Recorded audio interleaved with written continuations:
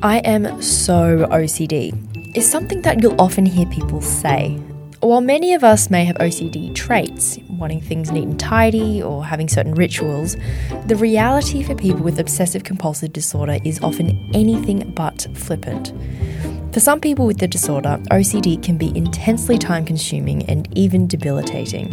If you have to turn the switches off, every switch in your house, 500 times before you can leave, then you can see how that would start to impact.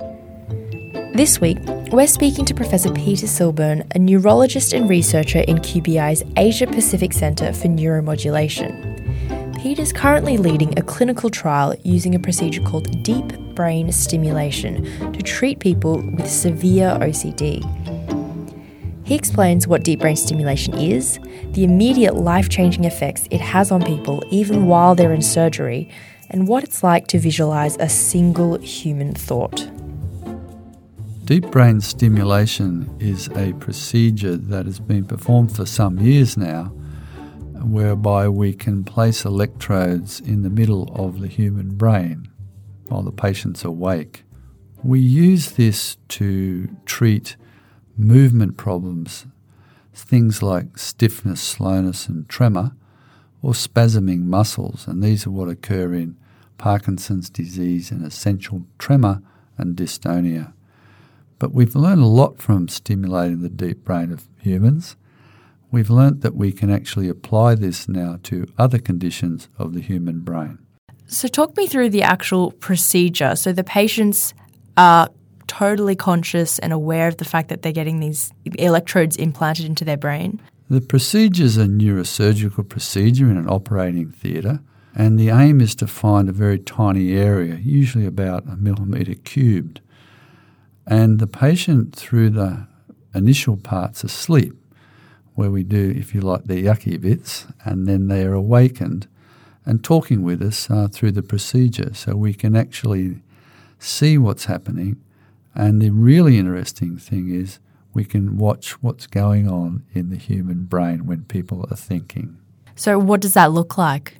What it looks like is that we have a large screen, if you like, that's got individual brain cells working and talking with each other. So just like you and I are sitting here and we're listening to each other's voices, we're listening to the voices of individual brain cells talking.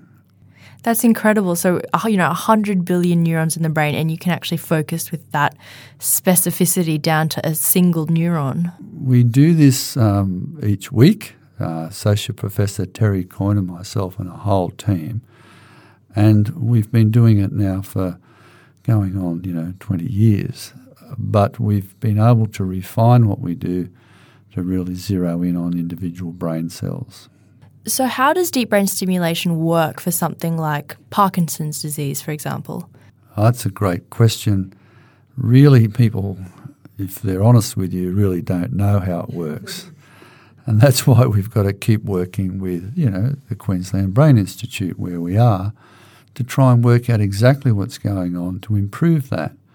But we think, if you like, in the brain, in conditions that aren't functioning properly, it's like the signal is not coming out clear, there's a lot of noise, and we can electrically stimulate the neurons, dampen the noise down and let the signals between the brain regions come through clean.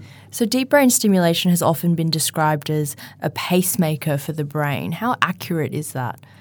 Well, it came out of pacemaking for the heart, where you place a device in the chest and a lead goes from the device inside the chest into the heart. And everyone said, it's pacing the heart, which it did. It made it go lub-dub or lub-lub-dub-dub. But in the brain, we have a similar device that we place in the chest and under the skin, so you can't see it, and it dives deeply into where we go. And it really, if you like, we pulse it electrically, we settle the neurons down, and I guess, if you like, we're outpacing the bad guys. And so I guess one of the important things for patients during the surgery is that they're awake so you can actually see what happens, whether you're in the right spot or not. Talk us through what that moment is like in a surgery. When we're in the surgery, just to put it in perspective, there's 3 things, that we have to do. We have to see the target. We have to watch the brain cells working, because each part of the brain's got a specific signature, if you like. And then we like to see the patient awake to confirm that we've actually landed where we want to land. The imaging part, we develop a 3-dimensional model of the brain, and we're improving that here at the QBI as we speak, to be really able to get a closer look at the structure, because you can't take someone's skull open and find these areas. It's through a very tiny hole in the skull that this electrode goes down.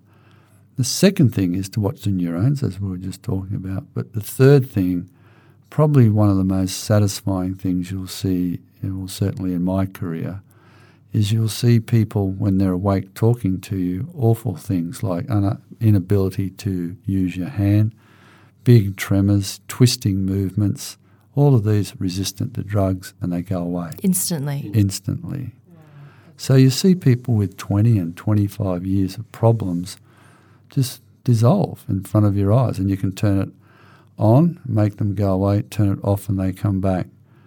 So when we see that, we know we're really in a good spot. But the big thing is with the hands is watching people look at their hands that they couldn't use or were shaking uncontrollably, suddenly stop, and they can pick up a cup in the theatre. We've had people playing flutes again.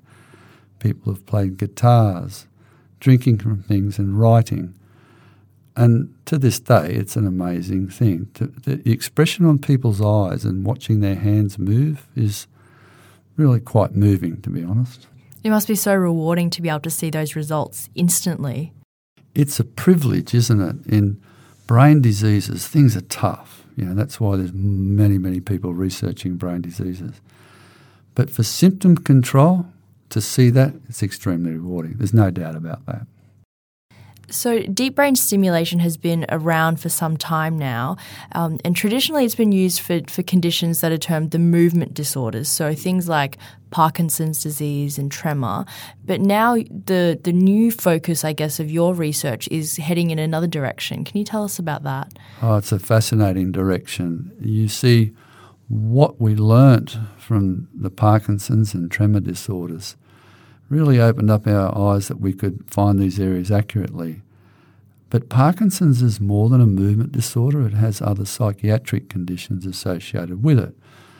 And we learnt from that, and also learnt from a condition called Tourette's, which has wild tics and uncontrollable movements. And when we were able to settle those down, we also noticed that things like anxiety, obsession and compulsion with things, we can talk about that, also settled. So it was like a segue, if you like. It was like, well, if that helped, that's fascinating, because now we can treat potentially people with psychiatric illness.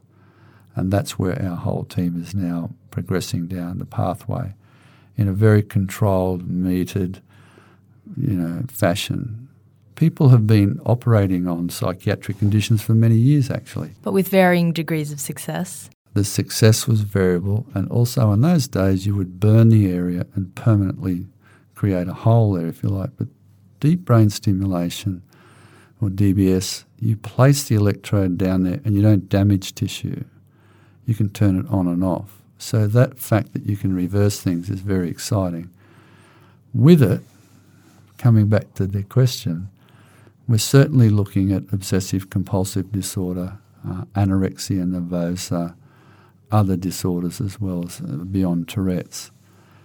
And that means that we're in this position then that we've learnt from everybody else around the world as well, that if we can help obsessive-compulsive disorder, then that opens things up fully to being able to look at what's going on in the middle of someone's brains with their thoughts. So talk us through obsessive-compulsive disorder. I guess you hear so often people say things like, oh, I'm totally OCD. But what's the reality for people who actually have the condition? There's a lot of people who actually have got OCD traits. They like it neat. They like it ordered. They like it clean. They like it tidy. And they have little habits or little rituals that they do to make them feel good. But it's when those things dominate someone's life, such that you might wash yourself for 10 hours a day, that you won't go outside in case there's certain germs out there, that if you don't touch things a number of times, say 7 times or 500 times, that you may create something bad happen in a member of your family. People know they're not quite right, but they spend their lives stuck with that during their waking hours. And it can be quite disabling. You can't work. If you have to turn the switches off, every switch in your house, 500 times before you can leave, then you can see how that would start to impact. We had a young woman who really had trouble with order and neatness and symmetry. And what she would do, had 3 young children under the age of, 7, and she had to get them out of the house every day to school. But if their shoelaces weren't exactly the same length, everybody had to take their shoes off and start again. And you can imagine when you got a toddler wanting to take off, it just wasn't happening. But those sorts of things are kind of at that level. But the really disabling thing is when you're spending the whole day washing yourself or the whole day checking on things. So people with obsessive compulsive disorder have a high deal of uncertainty and anxiety, whereas a lot of us, and there's certainly a lot in the medical profession, people who have, thank goodness I guess, have got to have it just right. And the same in science. People just got to know that experiment's right. They've got to control everything. They don't like so much uncertainty. How is OCD normally treated? With OCD treatment, it's not just a surgical problem. There's many medications that are used, and in fact the people that we operate on in the trial that we're doing now have had issues with minimal or modest improvement with psychological therapies, which are imperative to undergo. It's called cognitive behavioural therapy, CBT, as well as multiple drugs. And so when people haven't been able to settle, or their lives are still dominated on a daily basis by, their obsessive thoughts or impulses and thoughts that come into their head, where do they come from? And compulsions, you have to go through and do rituals to settle those thoughts, creating anxiety.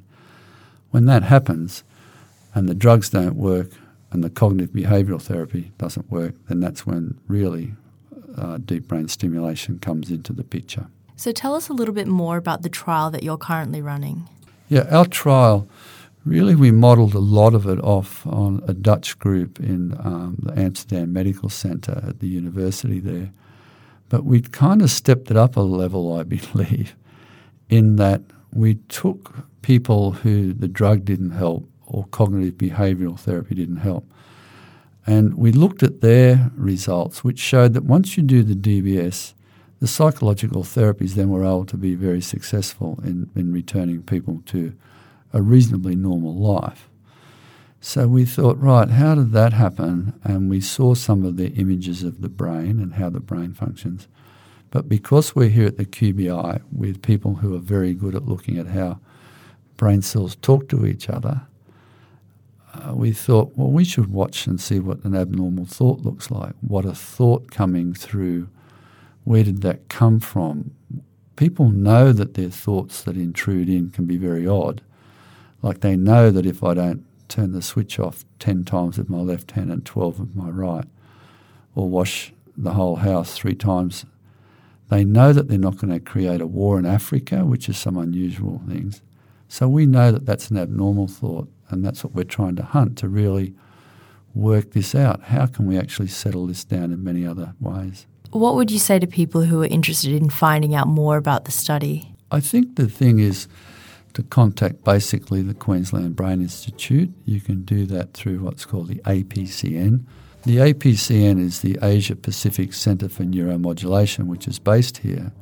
And really what we've done is brought together a lot of high-level scientists with clinicians like myself and Terry and many others, the psychologists, psychiatrists, the nurses, signal analysis, into really defining what we're doing as closely as we can at the highest level and learning from that such that we can then go and apply it to other centres. The QBI is where it's really happening, and we're very pleased with how it's going. Our results thus far are particularly encouraging. That was Professor Peter Silburn, a doctor and brain researcher, talking about obsessive-compulsive disorder and deep brain stimulation. If you want to know more about OCD or deep brain stimulation, visit the QBI website, qbi.uq.edu.au. That's all for today's episode. I'm Donna Liu, and our podcast was produced by Jessica McGaw. If you enjoyed this episode, share it with your friends, give us a review on iTunes, or let us know what you think on Facebook or Twitter. Thanks for listening.